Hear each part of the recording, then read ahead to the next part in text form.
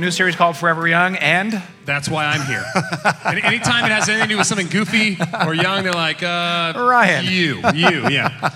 That's basically my nickname right there. Yeah, Except I think when it that's comes true. to hair loss and weight. Well, we won't talk. That's the next series. Yes, We'll okay. Yes. But you are right in the sense that when we think of young, we think of Ryan Beaver because you've been giving your life to kids since you were, 19 years old? Yeah, my wife and I have been married for 20 years, and a few years before that, I stumbled into youth ministry. Mm-hmm. How'd that happen? I grew up in Long Beach. I was at a beach with my friends one weekend. I'm like, what are we doing this weekend, guys? And they were all volunteering in a youth group, and they said, we're going to water ski camp. And I was like, who? Water skis? Even back then, water skiing was like... No offense to you water skiers. And he'd be like, we're 1 foot water, and whatever it is. Point is, I was like, so you're going to go to the river, you're going to hang out? I'm like, I like kids. I could go and help. And so they let me go. They didn't do like background checks or anything, which was a bad move on their part. We do now. But yeah, we absolutely do now. But I went, I had a blast. I remember the guy driving me, he goes, so why do you want to volunteer in youth ministry? I was like, oh, it's like an ongoing thing now, okay. So I kind of, he reeled me in, which is a good trick job. Really good job. I've learned since then. Yes. But I just kind of stumbled into youth ministry, and it truly, this is not in any way, shape, or form hyperbole. It changed my Christian journey. As a young kid, I grew up going to church. My dad was raised in Africa as a missionary kid. He came back here. I became a pastor. We grew up in the church. I can remember hiding in the back of my grandpa's pickup truck one week because I just did not want to be in church. Yeah. It was so boring. But for me, Christianity was about not doing bad things, and it was as lifeless as that sounds. And so for me, I just kind of tolerated Christianity until I started volunteering with kids. I started playing with kids. I started having conversations with kids. It was this weird thing where I realized, I'm like when you're loving people, there's life to this. Yeah. And it became something that I could not do without. When my wife and I moved out here, I remember, this is not great husbanding or whatever, but first couple Sundays I played golf. Mm-hmm. And I said, my wife went to check out churches. I said, whatever, as long as I can be a part of the youth group, I'm there. And that's what I've been doing ever since then, and it's been the greatest thing ever. But nice. You yes. are like the godfather of youth ministry in this valley. I cannot tell you the amount of times people are like, oh, Scott was my youth pastor. So we do talk about the day, which is pretty good. We had a great time, and Steve Solomon as well. So Steve Solomon and I both were in youth ministry around here for 20 years or something like that. You came a little bit later than that, but you had a whole scene going on as well. So it's been kind of fun. If you add up all of the years that this staff has been in youth ministry, it's got to clear 100. It's easily that. It's close to that with just a handful just of us. Just you and me. Yeah. We're halfway there. We're halfway there. We have, I think we counted 55 or 56 years together in youth ministry, combined. But you got kind of manipulated into youth ministry. I got bribed into youth ministry. So I had actually a pretty good youth experience here at Rancho. Actually, I've only been to this church my entire life.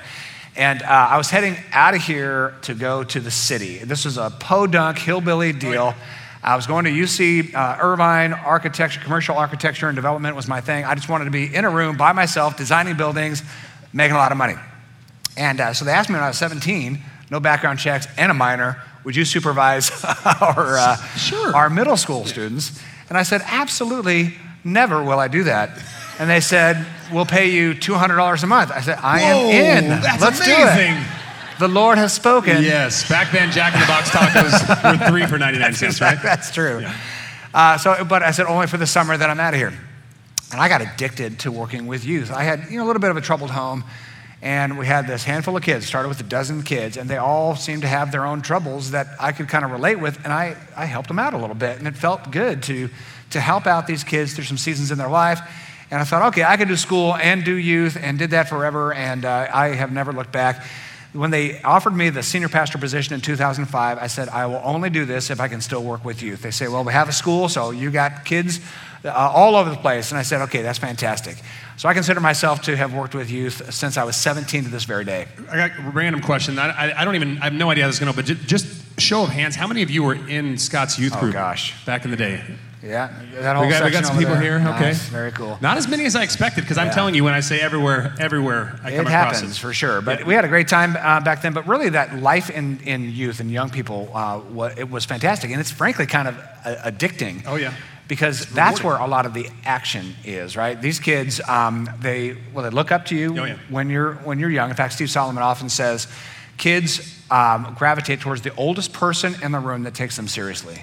Absolutely. And I think that's pretty cool. So in your years of experience, what would you say, I guess specifically with youth, what would you say it is that they're looking for? Like what like when you talk about pouring into them, what is it you have to offer essentially, or how can you go about offering it? Just presence is a big deal. So if they gravitate toward the oldest person in the room that takes them seriously, to me what youth and children want is to be noticed, and to be, I guess, just treated as someone who's valuable, right? Not just pushed aside, kids table, kids area, and hey, let the adults do their thing. When adults are in the room and taking kids seriously and valuing them, valuing that they exist, noticing they exist, being involved with them where they are, which is sometimes on the ground playing games. And that's one of the things I love about you and your crew over there. I walked in on Wednesday night and just a ton of adults having fun with the biggest smiles on their face playing dodgeball with kids. With little kids, it truly is, I for years, I would sit in meetings. I don't know if I've ever told you this, but I would sit in meetings here and they talk about children's ministry stuff, and I would like bite my tongue because I had thoughts, I had ideas, and I was like, we could do this and you could do that. Yeah. But I was teaching adults. I was very serious and very grown up at that point. And I just remember thinking, but that kind of changed for me. And one day you said, would you want to do this? And I just started thinking, like, realistically, for years you've been like jonesing to do this. You've been jonesing, and it is essentially that. It is playing with kids. It is, and for me that means throwing dodgeballs, and that means running around a room. For other people that means building Legos with them or drawing with them, and just saying wow and just making them feel loved. And with little kids, it can be so incredibly easy. But it means so much to them. It truly, one of the greatest parts of my job is when I walk onto that elementary campus and just kids run up to you to give you hugs. And it's like, this is what I get to do for a living? Bring this much joy to kids. And like you said, with the older kids, it's not as easy. There's more of a trust earning that you have to do. For me, my big saying that changed my youth ministry career was I went to a Young Life camp with a youth group, and one of the things that they said over and over was, as leaders, we have to earn the right to be heard.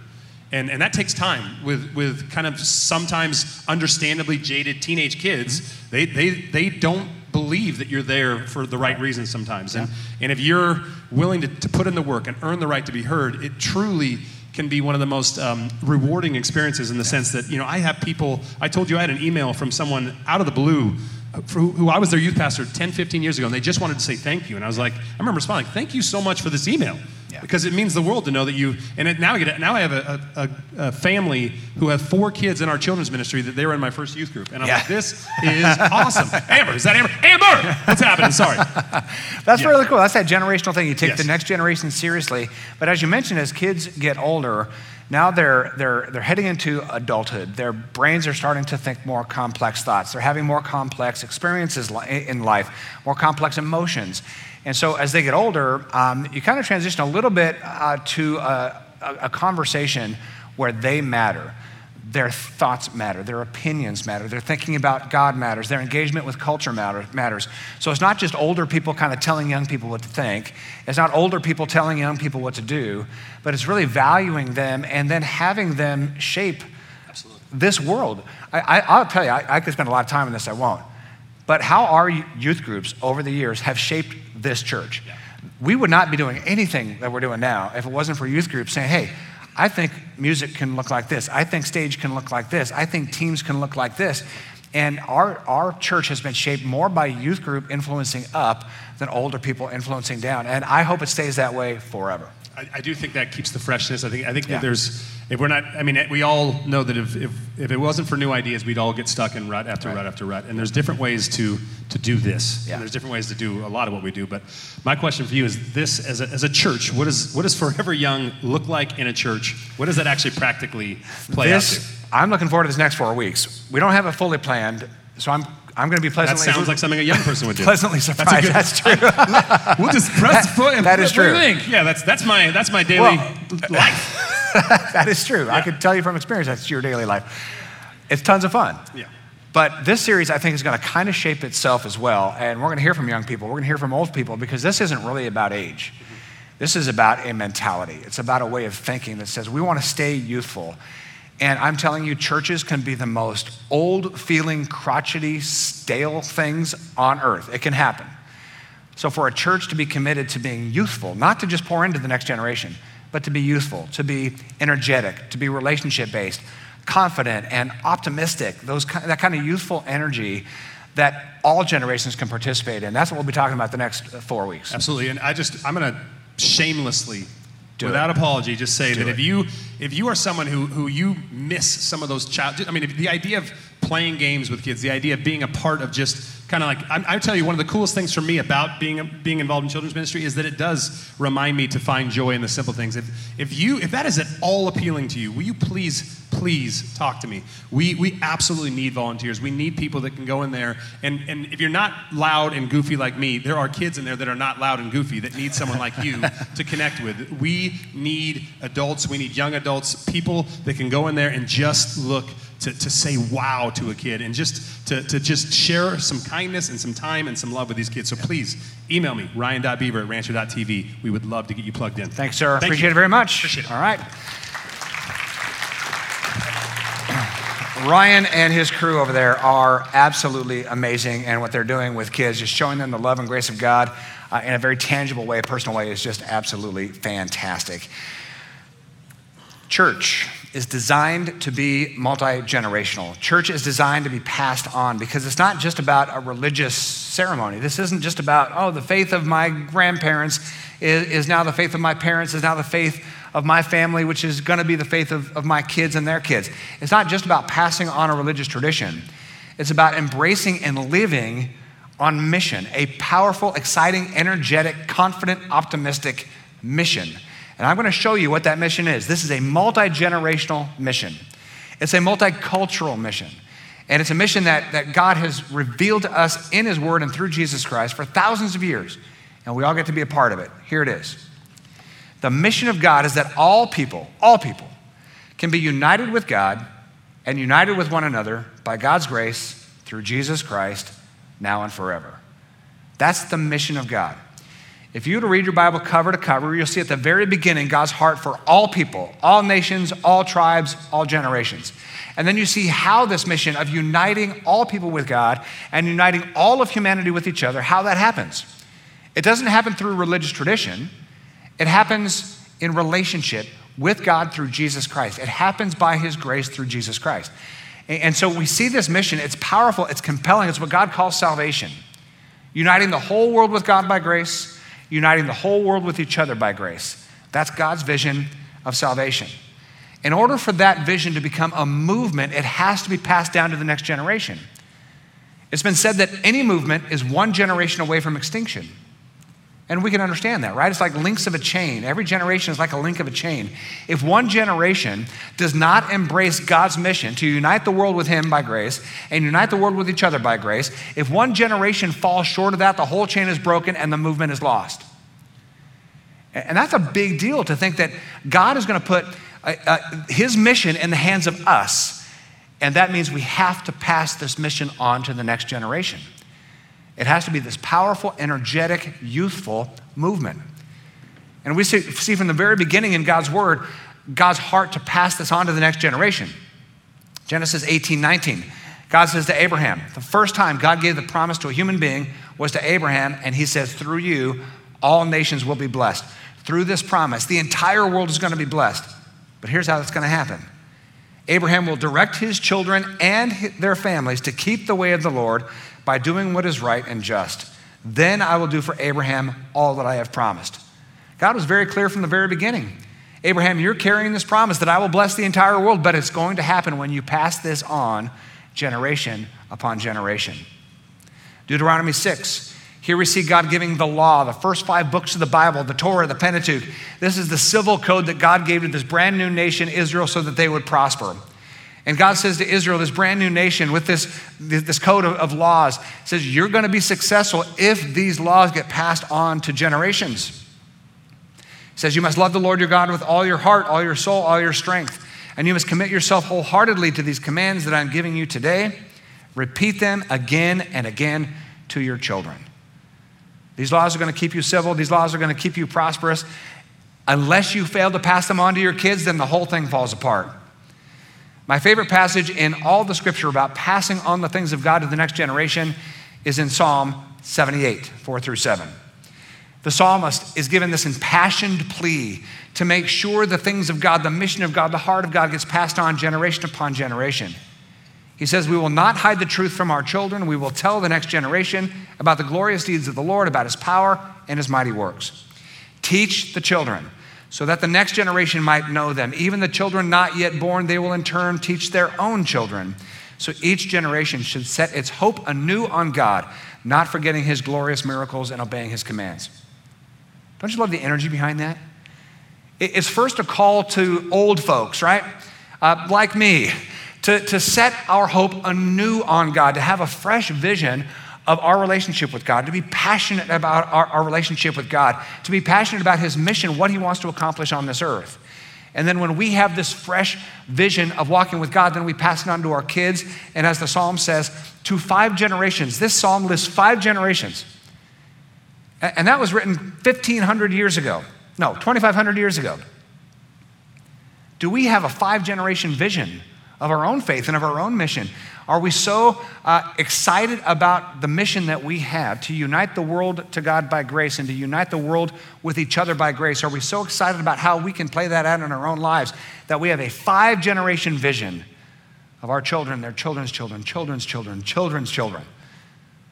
For a lot of us, we've kind of lost that idea that this vision can be powerfully at work 5 generations in the future. Maybe we need to evaluate, do we have a fresh vision? Are we forever young and are thinking about God, are thinking about his mission and how we get to carry that forward in our own lives? When we talk about forever young, I want to be clear, and we'll be clear every single week. We are not talking about age. I'll tell you, this has nothing to do with age. Yeah, we want to pour these things into our younger generations, but when we say forever young, we're not talking about age. We're talking about a confident, energetic, positive, welcoming, freeing, and fun way of thinking about God and his mission on earth. That's what it means to be forever young. It's in the spirit. It's in our minds. It's in our hearts. It's who we are. I'm telling you, some of the youngest people I know are in their 80s and their 90s. And we're going to tell their stories over these coming weeks. I've got several friends of mine in their 80s and in their 90s, and they are not self-absorbed. They're not just, waving their sticks at the world, right? They're excited about the mission of God. They're excited about playing that out in their own lives, and they're excited about making sure the younger generation knows about it, that the younger generation is prioritized, that our children and our youth get what they need to pass this mission on. And I'll also tell you, on the other side of that coin, some of the oldest people I know are in their 20s and 30s, and that is sad. The most crotchety old men and women are in their 20s and 30s. And they're just grumpy, and they're complaining, and they're judging, and they're just like, come on, get some life in your dead bones. Let's go, right? So Forever Young is not about an age. It's about a state of mind. It's about a way of thinking. Because Jesus himself called his way of thinking new. Ended up being called the new covenant, right? There's this whole new way of approaching God, a new way of relating with God, a new way of relating with this world, and then to have a vision ahead of an exciting future that we get to shape.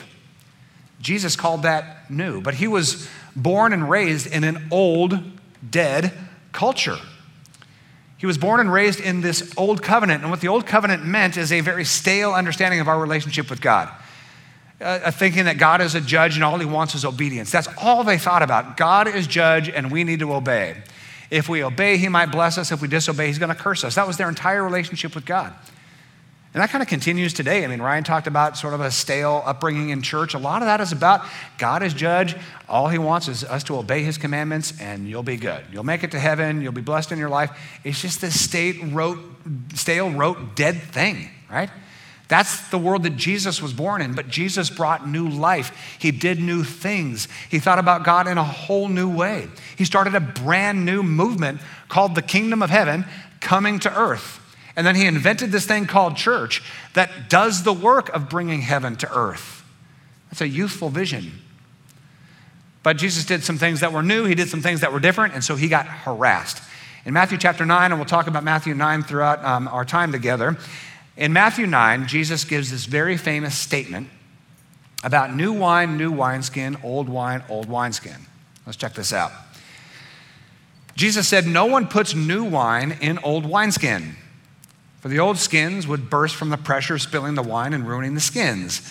New wine is stored in new wineskins so that both are preserved." Do you know anything about wineskins?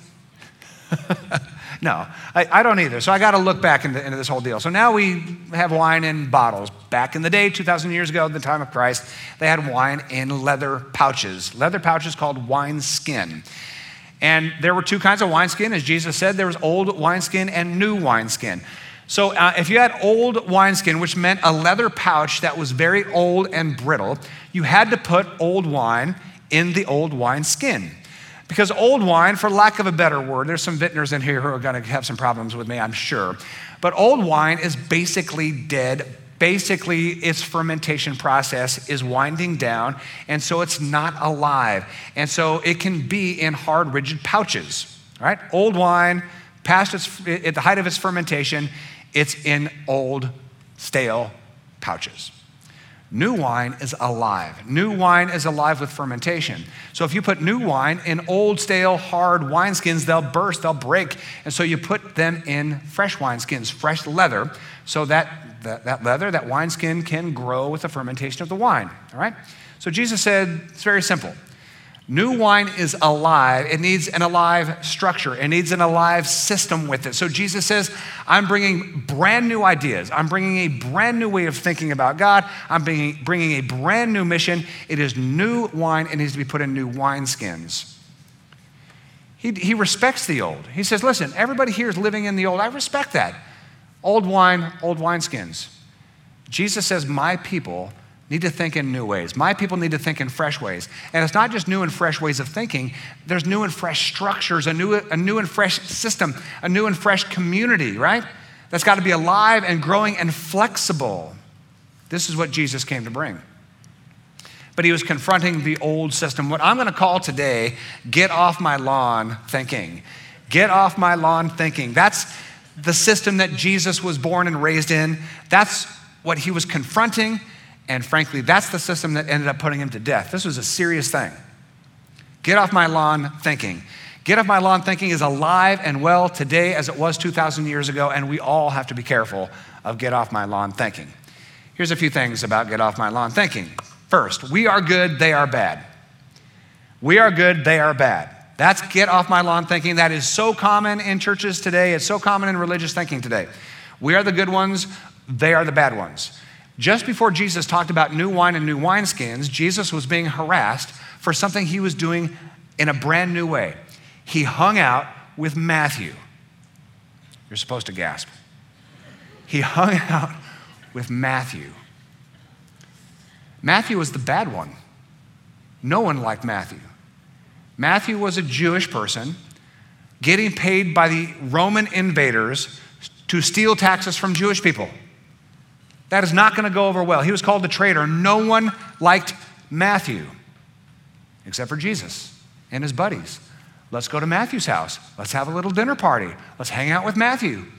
The old guard was saying, hey, get off my lawn. Matthew's not going to be here, right? We don't want anything to do with Matthew. He's a traitor against his own people. He is dead to us. We want to be as far away from Matthew as possible. And here goes Jesus and his merry band of followers going to have a dinner party at Matthew's house. Jesus says, listen, in this new way of thinking, there is no us and them. There is no arrogance that we're the good guys and they're the bad guys. We're the good people, they're the horrible people. We're the righteous ones, they're the unrighteous ones. That doesn't happen in new thinking. Matthew 9:11, when the Pharisees saw that Jesus and his disciples were hanging out with Matthew, they asked his disciples, why does your teacher eat with such scum? Now, we might not use the word scum these days, but we treat people like scum sometimes. We have to be careful of this. If we think we are better than anyone else, if we think we have more correct answers than anyone else, if we think we are more righteous than anyone else, if we think we have our doctrine all figured out and they don't, we think that we're good with God because of who we are and they're not, we are treating people like scum even though we may not use the words. They are getting the message. Old thinking treats people that way. Old thinking, get off my lawn thinking, says we are good, they are bad, we are right, they are wrong. Jesus came to bring a whole new way of life. And Jesus made this so crystal clear. Matthew 7:1, do not judge and you will not be judged. It's pretty simple, right? Pretty simple. But I am telling you, judging is the sport of so many religious communities. I'm telling you, most days, truly, most days, not exaggerating, people by email or conversation are urging me to condemn somebody else's sin. It's like this weird obsession. Condemn their sin, condemn their sin, they're like challenging me to condemn people's sins. I'm not kidding you, this happens all the time. To which I respond, so if you're about to send me that email, I'll save you time. No problem. We can talk about the sins of others, but first we're going to talk about your sin, and then we're going to talk about mine, and then we'll get to theirs, I suppose. But Jesus was very clear, right? Don't talk about the speck in somebody else's eye unless you deal with the hunk and log in your own eye. So we're going to start with ourselves first. Why don't we set an appointment? We'll talk about your sin first. You know how many times I've been taken up on that offer? Once, -1.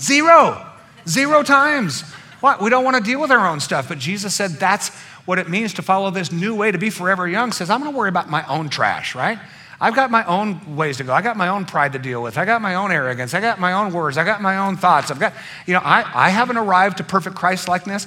So until I arrive at perfect Christ-likeness, I'm not going to be judging other people, right? That's a new way of thinking. That's a forever young way of thinking. Another get off my lawn way of thinking is that different is a threat. Different is a threat. Again, just before Jesus is talking about new wine and new wineskins, it was noted that Jesus' disciples were doing things very differently from a religious point of view. They weren't praying like everybody else was praying. They weren't giving like everybody else was giving. They weren't fasting like everybody else was fasting. Now, when everyone else fasted around the time of Christ, and by the way, fasting does not mean a crash diet. It was a whole different thing in the scripture. Fasting was a way of either showing sorrow for your own sin or showing sorrow for the sins of the world. And it was also to really give some time and space to rely on God only and not on food. So it was basically a time of sorrow that really clings on to God as provider. Now, during the time of Christ, when religious people fasted, they would make sure everybody knows. They would wear old clothes, dirty clothes. Sometimes they would literally take dirt and put it on their face so they look all sunken, and they'd walk around all feeble. Yes, I'm fasting. I took off lunch for the Lord, And that's what they did. That's what religious people did. It was a big show. And Jesus made it very clear in the Sermon on the Mount that we don't do that. We don't do religion for show. We don't have to tell everybody how we pray, how we fast, what we give. It's not like that. And so people took notice. And again in Matthew 9, they came to Jesus and asked him, why don't your disciples fast like we do and the Pharisees do? Why do you do things differently? To the old guard, to the old way of thinking, different is a threat. Because if someone does something different, it means, well, you're not complying with my tradition. You might be challenging my tradition, therefore you're the enemy. And that's how they treated Jesus. Such new thinking and new practices, new ways of looking at God as Father, not as Judge, new ways of practicing our faith, not for public show, but just as a private kind of spirit-to-spirit relationship with God. And the old guard didn't like it. It was new, so it was a threat. Now, I want to be clear that new doesn't always mean better. New doesn't always mean better. I dabbled in Time Magazine's 100 Worst Inventions, and here's my favorite. Franz Reichelt. He invented what's called the parachute jacket in 1912, and this is it. So it is a stylish piece of fashion that you can wear around town and get all the looks. But it was also a parachute. If needed, if you fell off a building, it could save your life. So this is him on top of the Eiffel Tower about to test it. Didn't go well. Did not go well. Bad idea. Just because it's new doesn't mean it's good. The only worse invention to the parachute jacket is the Venetian blind sunglasses. Bad idea. So just because it's new doesn't mean it's good. So I'm not saying that every new idea is a good idea. But if we're closed to new ways of thinking, if we're closed perhaps to ways of approaching God or ways of looking at the Bible, or if we're resistant to different ideas or even dialogue around how we interpret God's word, we're going to just be this rigid, old, stale thing that doesn't bend, that doesn't grow, that isn't challenged, right? My younger brother had his 50th birthday celebration last night, so it pains me to say my younger brother is 50. It's only going to get worse from here, I hear. But we're having this conversation, there's a bunch of us around a table, and we started judging our conversation as to whether this is an old conversation or a young conversation. Had nothing to do with our message today, but we were just kind of talking about things, and we started laughing. Was that the conversation of an old person or a young person? Most of our conversations were conversations about old people.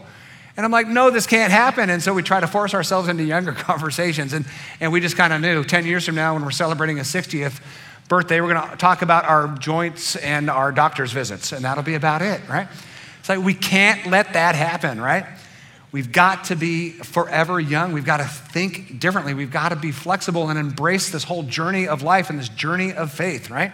And not to be this rigid thing and not to perceive everything that's different as a threat. When Ryan and I were talking, I'm serious. This whole church experience is shaped a lot by young people. It's just one meeting I had with a bunch of young adults. This was probably 10 years ago, and we sat right there on a Sunday. And I said, okay, listen, I was just kind of feeling as though things were just getting a little bit stale. And I was feeling as though our young adults in particular were not feeling embraced by us. And so I sat down with a whole bunch of those leaders and said, hey, listen, if I tossed you the keys to the church, what would you do? And they had a bunch of great answers and just talked about what an authentic experience might be like and not something that's just pure showy and high production. But one of the things they said was a conversation, a sharing of ideas. And that has shaped our church going forward and continues to shape it now and will shape it in the future. I won't give too many examples, but we had one, this was just pre-COVID. So a couple of years ago, we had a class on hell. And it was presenting the 4 views of hell. Hell's a very controversial topic out there. I mean, wild how controversial it is. People are, again, very obsessed with that. And so it was a class on the 4 views of hell. There are 4 biblical interpretations of those words, 3 words that were used. Taught by Steve Solomon, incredible teacher, incredible pastor around here. Taught on the 4 views of hell, didn't land on any of them, and just said, hey, you figure it out. You've got the Bible, giving you a little history, go figure it out. No problem. People panicked. I mean, outright panic. Somebody tell me what to think. Somebody tell me what to... They felt so ungrounded because there was a conversation. It wasn't just this rigid top-down, this is what we all believe, walking lockstep in the exact same thing. Like, no, this is an alive congregation where we're learning from each other and we're sharing and trading ideas. New is not always good, but new is not always bad, and we've got to be open to the new. My favorite example in the Bible of a church community embracing something new is found in Galatians chapter 6. This might sound funny to you, but the big deal, the big controversy that almost nuked the early church, almost made it extinct, was about circumcision. No kidding. That was the big debate in church. If you don't know what circumcision is, I have some pictures. No, I don't. Christianity started as a Jewish movement. It was a Jewish sect called the Way. They embraced Jesus as the promised Savior. Everybody was Jewish. And because they held to the old covenant law, every male was circumcised. And then this weird thing happened out of the blue. They didn't plan on it. They didn't even want it. But people who were not Jews started following Jesus. They're like, what? This can't happen. This isn't right. God would never allow it. We are his chosen people, no one else.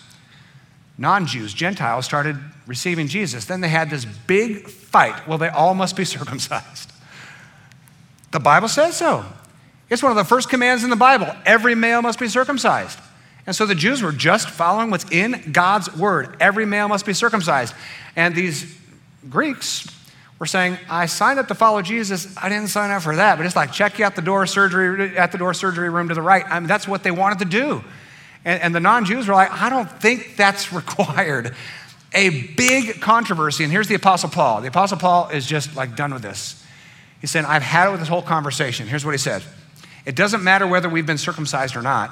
What counts is whether we have been transformed into a new creation. It's about the heart. It's not about the flesh. It's about what God is doing on the inside, not what we were doing on the outside. So the Apostle Paul is pleading, may God's peace and mercy be upon all who live by this principle. They are the what?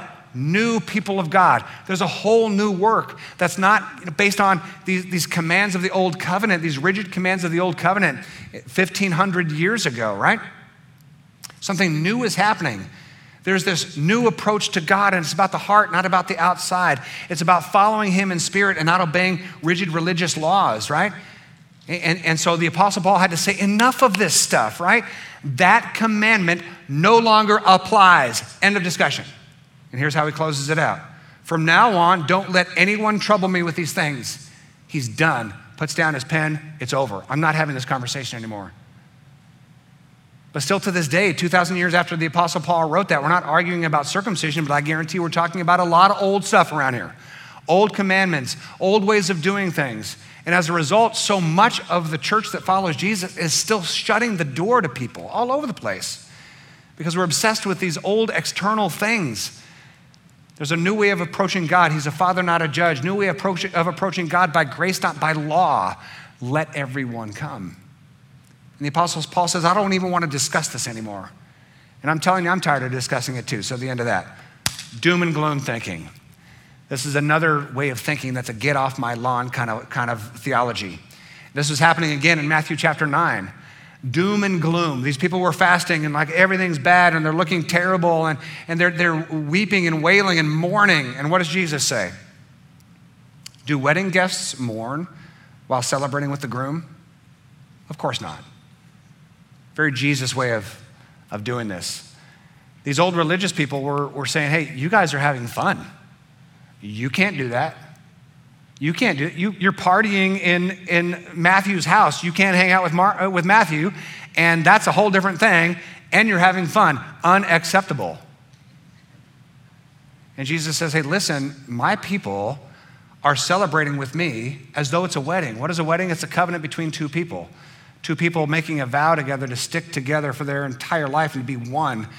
And Jesus says, this is heaven coming to earth. This is God coming to humankind. And this is a wedding celebration. My people will celebrate. My people will celebrate.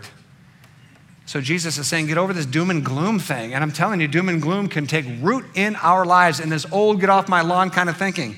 And some of you might have been led into some of this. So feel free to just ask yourself, is there a little bit of this in you? Is there a little bit of this in me? If we say or think things like, things are getting worse and worse in our culture. Have you thought that? Have you said that? Things are just getting worse and worse. These days, they just don't have the good morals and values that we did. And one of the things I love to do, I don't do this very often because it is kind of judgy, is when a certain generation says, oh, back in my day, there were morals and values. It's like, oh, let's look at the statistics of your day. It's just human beings are human beings. Back in my day, things were much better. We were better as a country. We were better as a people. That's just doom and gloom. You know, you celebrate the past, but the future's not looking good. Saying things like, I don't know how much longer we can go on like this. And then the mother of all doom and gloom, the end is near. The end is near. And I'm telling you, we've been doing end is near stuff for a very, very long time. Now, some of this I understand, and I really want to be sensitive and sympathetic to end is near people. The end is near movement is largely a result of the nightmare of the 20th century. The 20th century was a nightmare. World War I, Great Depression, World War II, nuclear bombs, Cold War, terrorist threats. I mean, the 20th century was a nightmare, right? And so this theology became popularized, well, it's all gonna burn, right? And so this end is near fervor really started to get heightened right around 60s, 70s. And of course, I was raised in that 1980s youth group. I was told in my youth group by my youth pastor, who I love very much to this very day, that there's no way Jesus will come back any later than 1988. It was 1986. And I'm thinking, I don't remember signing up for this. I like the Jesus thing. I like the idea of love and forgiveness and having a relationship with God and hanging out with these very cool people in this very cool youth group. Seriously, I'm not going to survive past 1988. And the way that end times thing went then, and it's still alive and well now, end times means God is going to take the holy ones and the right ones, and he is going to slaughter everyone else with a sword coming out of his mouth. I'm not kidding you. That's still alive and well today. You talk about doom and gloom. That is doom and gloom. And a lot of the church is still that way. Now, again, I'm sympathetic because I understand, listen, 20th century was a mess. But we've got to kind of recapture this forever young thing and not get sucked into that kind of doom and gloom thing. Because during the time of Christ, it was doomier and gloomier. During the time of Jesus, I mean, they had roughly, más o menos, 600 years of being invaded by Assyria, by Babylon, by the Persians, by the Greeks, by the Romans. So they've got 600 years of conquest and oppression and poverty, and frankly, being victims of racism for 600 years.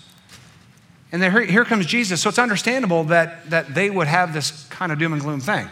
We still have that today. And I'm telling you, we got to get over it. We've got to start thinking about a bright future because Jesus came to establish a bright future. Jesus came to bring the kingdom of heaven to earth right here and right now. And oh yeah, it also happens to last forever. Something to think about.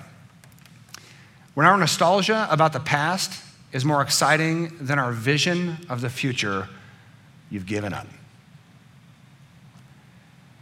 And this, again, is not just about an age thing, but sometimes when we tend to get older, we start remembering the good days of the past and we look around and think, I don't see many good days to come. It's just normal and natural, it's human nature. But it is old and get off my lawn. We've got to recapture that Jesus energy and that Jesus vision that the kingdom of heaven will be established on earth. And yes, there are challenges, and yes, there are setbacks.